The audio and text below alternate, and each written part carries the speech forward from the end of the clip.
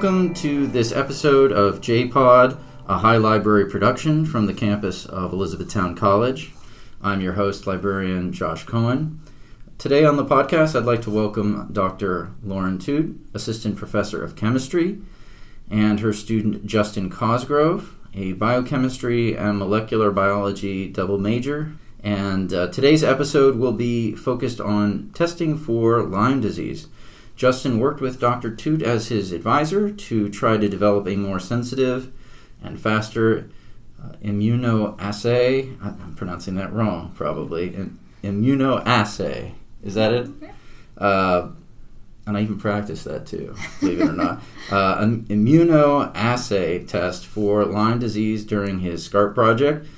For those not familiar, SCARP is an acronym at Etown. It stands for Summer Creative Arts and Research Program. And what it is a program that allows students the opportunity to work on an independent study with a faculty sponsor or advisor over the summer months. So thank you both for coming to talk with me today about your research. I had to look up that word immunoassay, which I was not familiar with that term, but to my understanding, you can correct me if I'm wrong, because I might be wrong, is a biochemical test, and in this case, it's looking at enzymes in the blood. Is that correct? Close. We're going to be looking at proteins in the blood. Proteins in the blood. Mm-hmm. Okay. So isn't there is a Lyme test that looks at enzymes? A Lyme test, right? Most of them look at proteins or antibodies. Okay, so I'm totally wrong on that point. I mean, an enzyme is a type of protein, so okay. It's not completely. So I first read about this project in an Etown Now interview online that stated that you were, quote, developing magnetic beads to help increase the speed, sensitivity, and selectivity of current tests for Lyme disease. Can you please explain, this could go to either one of you, what this development of magnetic beads means, explaining it to somebody who is not a chemistry person? So these magnetic beads are basically like tiny little spheres, like on a micrometer scale, that are like tiny magnets. And so typically when you do different types of biochemical assays, like you said, you do them in this plastic plate. And so you just have like this plastic surface where you're performing the test. But we are performing the test on these little magnets, and we basically put proteins on the magnet that capture a molecule that is from Lyme disease. And so if your blood sample has Lyme disease in it, the bacteria that causes Lyme disease, then it will capture that molecule, and then we go from there in our detection. But these little magnets have a lot of surface area. And so all that surface area makes the opportunity for different binding interactions a lot more plentiful. And so everything can happen much faster because there's so much more opportunity for it to happen. So now we're talking about very, very tiny magnetic beads here. Yes, like 1 micrometer. Okay. Yeah, so that's 10 to the negative 6th of a meter. That's very small. Yes. So you can't really distinguish them. It kind of looks like, just want to explain what they look like. If they're mixed in well, it just looks brown. It's okay. Like you can't see the beads at all. It's just brown. Okay. And how do they attract this particular protein that you're looking for? So the beads are covered in streptavidin, right? Mm-hmm. And what is that? It's a specific protein. Okay. That binds really strongly to a small molecule that's called biotin. And so this streptavidin biotin is a really common way to provide a link between two different things. Okay. And so it provides a link between the magnetic beads and then the molecule that Justin puts on the beads. Which do you want to tell him about that molecule? Yeah, It's AutoSBA, or outer surface protein A. Okay. It's found on the outside surface of the bacterium that causes Lyme. So that's what we biotinylate to then stick on the beads. Now, nobody had tried this before with testing for Lyme? Not that we're aware of. They've used this technique before, but not on the magnetic beads. Okay. So there's been people using the OSPA molecule to then kind of reach out and bind to human antibodies. So if someone is infected with Lyme disease, then their immune system will create these antibodies that bind to the Lyme bacteria. And so they'll also bind, one of the things they bind to is that OSPA that we've put on the beads. And so we can put the beads in, and if they have Lyme disease, their antibodies will come and bind to the beads. And so the unique thing is that it's on the beads. There are other assays that have used that OSPA interaction with our immune system before. So you're not looking at the antibodies. You're looking at a protein that's found in Lyme disease specifically, right? So we're doing... Or both? Yeah, we're doing things. both. Okay. Yeah. Now, Justin, I have a question for you. So what got you interested in working on a test for this specific disease? And were you already aware about shortcomings with current tests for Lyme disease? So I went to Dr. Toote because I wanted to do SCARP, and this was one of the projects that she was working on at the moment, and I thought that sounded cool. Mm-hmm. So I'm like, yeah, sure. And so you'd heard of Lyme disease? Yes. And knew a little bit about it? Yes, not a ton actually. I was actually a little concerned going into SCARP because I strictly knew it came from ticks, and there was a bullseye rash. Right. So I'm like, will this hurt me at all? But it was fine. It was fine. And how did you end up getting interested in this particular area of research? So I have always been, I guess in my academic career, creating different diagnostic tests. And so that's kind of my passion, to think of new ways to be able to diagnose people, whether it makes it more fast or more cost effective. And so I think Lyme disease came to mind. I had a friend when I was in graduate school who had Lyme disease and had very long-term effects, took a long time to figure out that they actually had that disease. And then I also, moving up to Pennsylvania, heard about it even more than where I was from in Tennessee and Kentucky, and because it is very, very prevalent here. And so it just keeps coming up that, people have this disease, but then it's always it takes forever for them to figure out that they do. So it's I design diagnostics, so maybe this is a problem that I could help solve. Basically. And so had you already started working on this test before you started working on the SCARP with Justin? Or was this I started with 2 senior research students last year. Okay, so this has been an ongoing project of yours. It's relatively new for a research project, because we usually... Now, you were talking about the increased prevalence in Pennsylvania, so I'd just like to talk a little bit about Lyme disease and what it is. I think most people are probably at least a little bit aware of it, at least in Pennsylvania, but I recently learned, I think this was last year, the year before, that Pennsylvania has the highest number of Lyme disease infections in the country, which I did not know. I thought it would be like New York, but maybe at one point it was New York, but it's Pennsylvania now, which was surprising to me. It's a disease that, as Justin was mentioning, infects people via a deer tick bite, and I know that if it isn't treated, it can with antibiotics fairly quickly after the infection.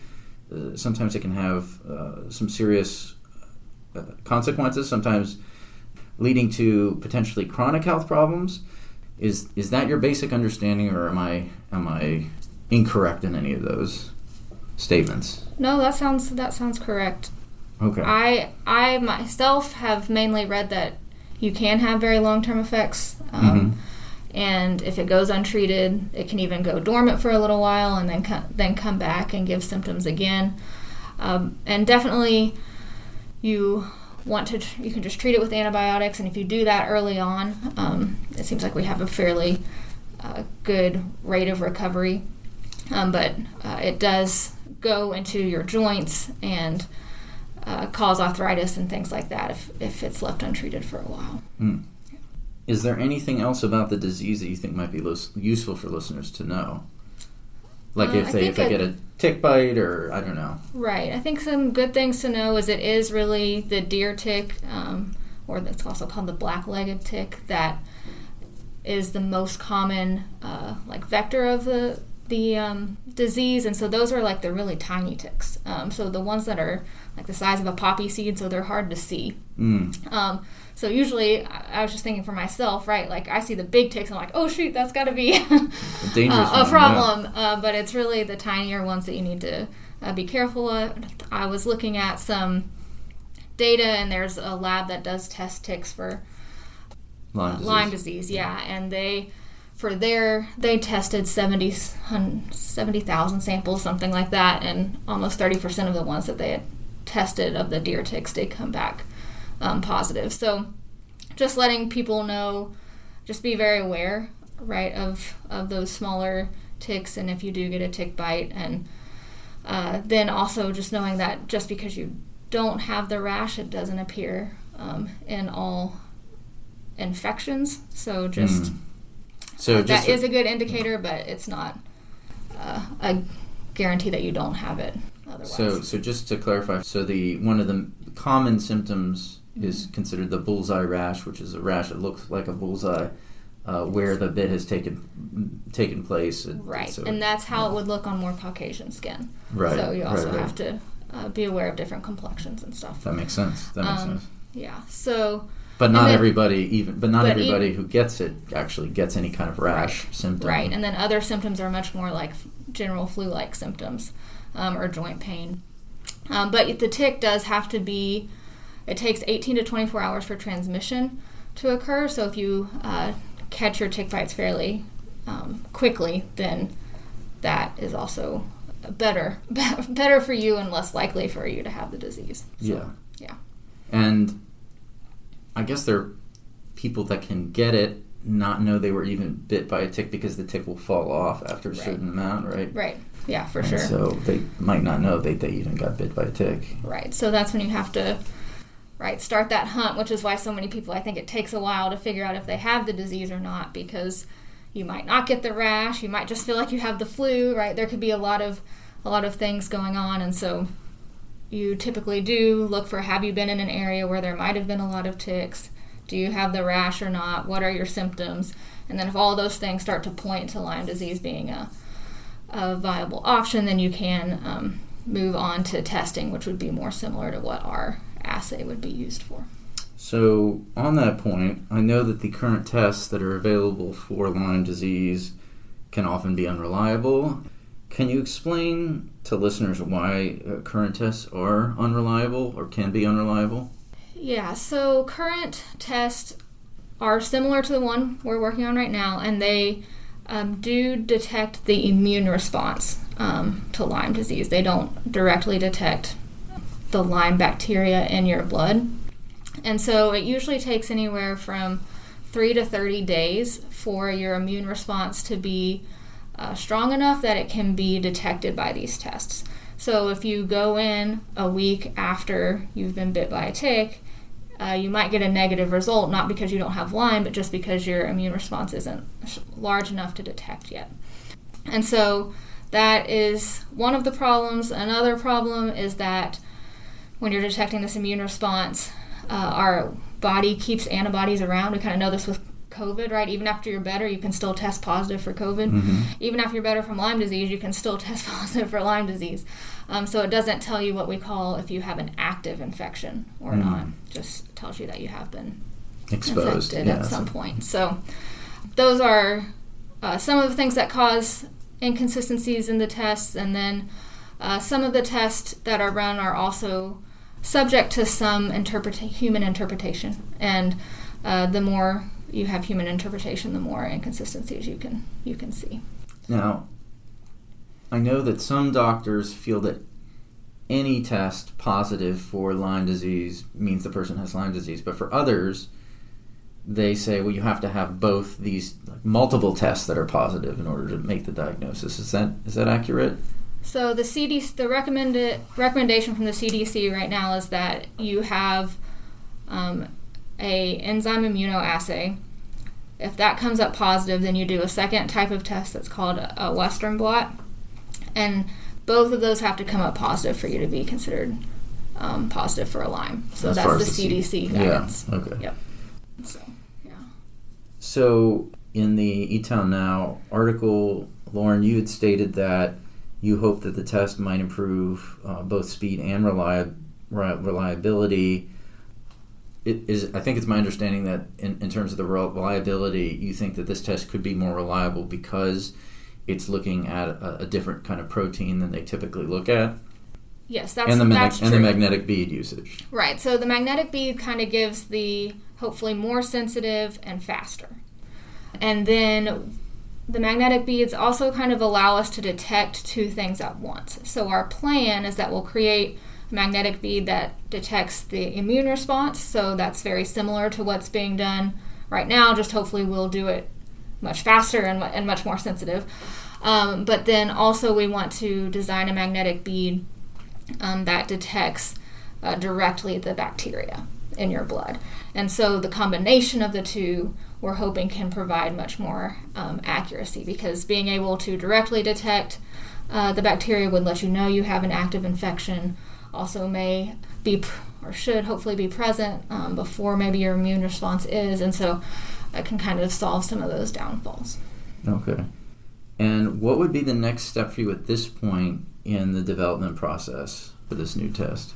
Yeah, so we're very much in the development stages. Justin's made some great progress this summer on using the magnetic beads for detecting the immune response like we talked about.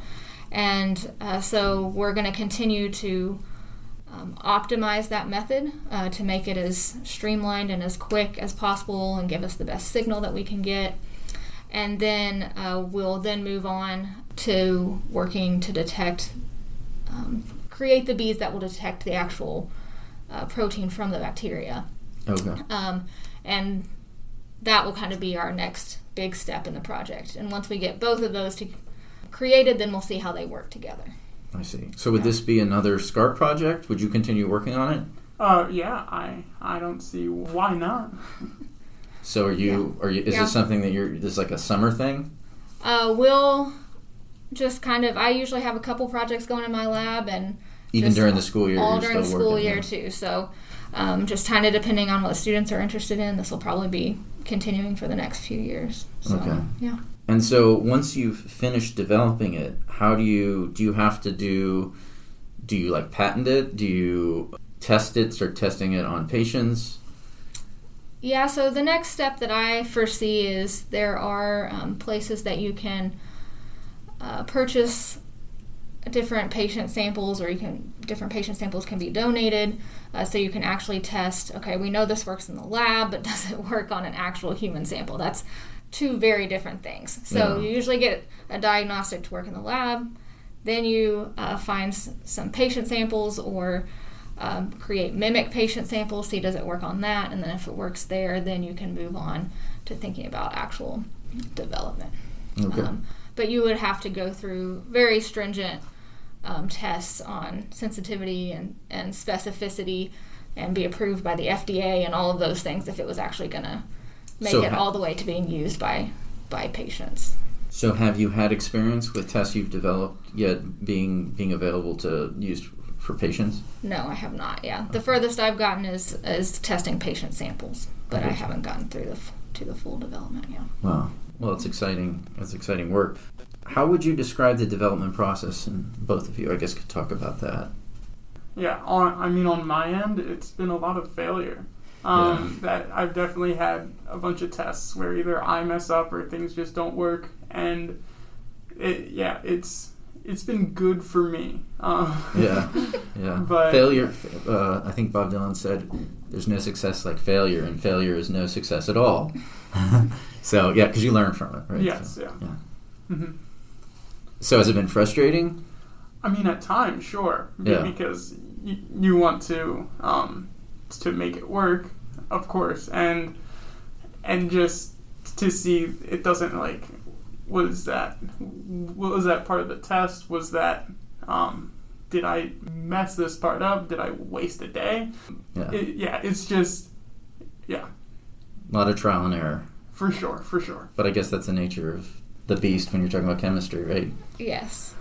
Any researcher doing something that hasn't been done before, so just got to figure out what works. And I always tell them negative results are just as good as positive, because now we know that doesn't work, so we won't try that again, and we'll go on to our next idea. So. And what has the development process been like for you for this particular test? It's been super fun for me. It goes back kind of to my favorite part of science, maybe, and kind of takes me back to grad school a little bit. I really enjoy working with antibodies and proteins and designing and different ways for them to detect and disease. So, I think it's been good. Justin has had failures, but not a ridiculous amount. He's done pretty good. Yeah. So we've had some good positive results that have kept me motivated through the summer. So that's great. Yeah, it's been good. And you said that you love working with antibodies and proteins. So as somebody who's not a chemistry person, what about working with those kinds of things do you love? I think I really enjoy how antibodies are specific for proteins. Like, you can have an antibody that just binds to this one protein. So it's just crazy to me that it allows you, out of this really complex blood sample or whatever, to pull out one thing and learn something about the disease state of a patient. And then I'm just very motivated by helping people through my work. That's kind of what I've always been motivated by. And so being able to see that I could actually create something that could help diagnose a disease that can then help someone receive treatment is motivating. Yeah. And in the failures and successes, has the chemistry, just working with the chemistry been fun for you, or has it been more just work? Like, this is my SCARP, and I gotta, this is my project, and I just want to try to succeed. Yeah. I mean, of course, I want to get it right, but it's definitely been fun to get my hands dirty, and the classroom is great to learn, but the lab you can experience and see what works and why or why not, and it's fun. Yeah. So this might be a difficult question. This is my last question here, and if you don't have an answer, that's okay. But are you aware of there being previous attempts to improve the ELISA test? I think that's ELISA is the name of the typical, or one of the main Lyme tests, right? Correct. Have there been other attempts to improve it? And if so, do you know why they haven't succeeded? Yeah, so I don't have a full handle on the literature. I know that people have tried to improve upon it. I know that there are also people exploring other types of diagnostics that aren't ELISA based. So some stuff I've read about is more PCR based, and so this what is PCR? PCR stands for polymerase chain reaction, and it is a method for detecting DNA. So you're not looking at proteins anymore; you're looking at DNA. And the ELISA is specific to proteins. Right. And so those methods are being developed, and just are a different type as far as you're detecting now the DNA of the bacteria. You take different steps to prepare samples. You don't use necessarily blood samples in those situations. Sometimes I guess you could. So I know there's work being done. I think that probably a big reason we haven't seen a huge change in how Lyme disease has been diagnosed in the last probably at least 20 years is all of the just regulations to be approved by the FDA, and to prove that not just that your diagnostic works, but that it works better than what currently is being used. And so that approval process, I'm sure, takes a while for something to kind of surpass and replace the kind of gold standard method that's been used for a long time. So if you did successfully create a better Lyme disease test, do you see that as being a project that takes you 10 years in terms of from start to actually getting something that's available to patients? Or is it a shorter, or if you don't know, that's okay too? Yeah. I think it would take our lab probably another 3 years or so to kind of complete the part of the project that I understand. Okay. And then moving it past that stage. Getting to the government. Yeah, I do not know anything about how that works process, or how long that would take. Because I mean, certainly with COVID, because it was such a coordinated response effort, it seems like the process was extremely quick and not typical of what that process, either, whether they're talking about testing or vaccines, that was an unusual situation where, for sure. Where you had like all hands on deck kind of situation. Yeah, they got to prioritize. Right, the government has to prioritize what they're focusing on at the moment. So or funding and yeah.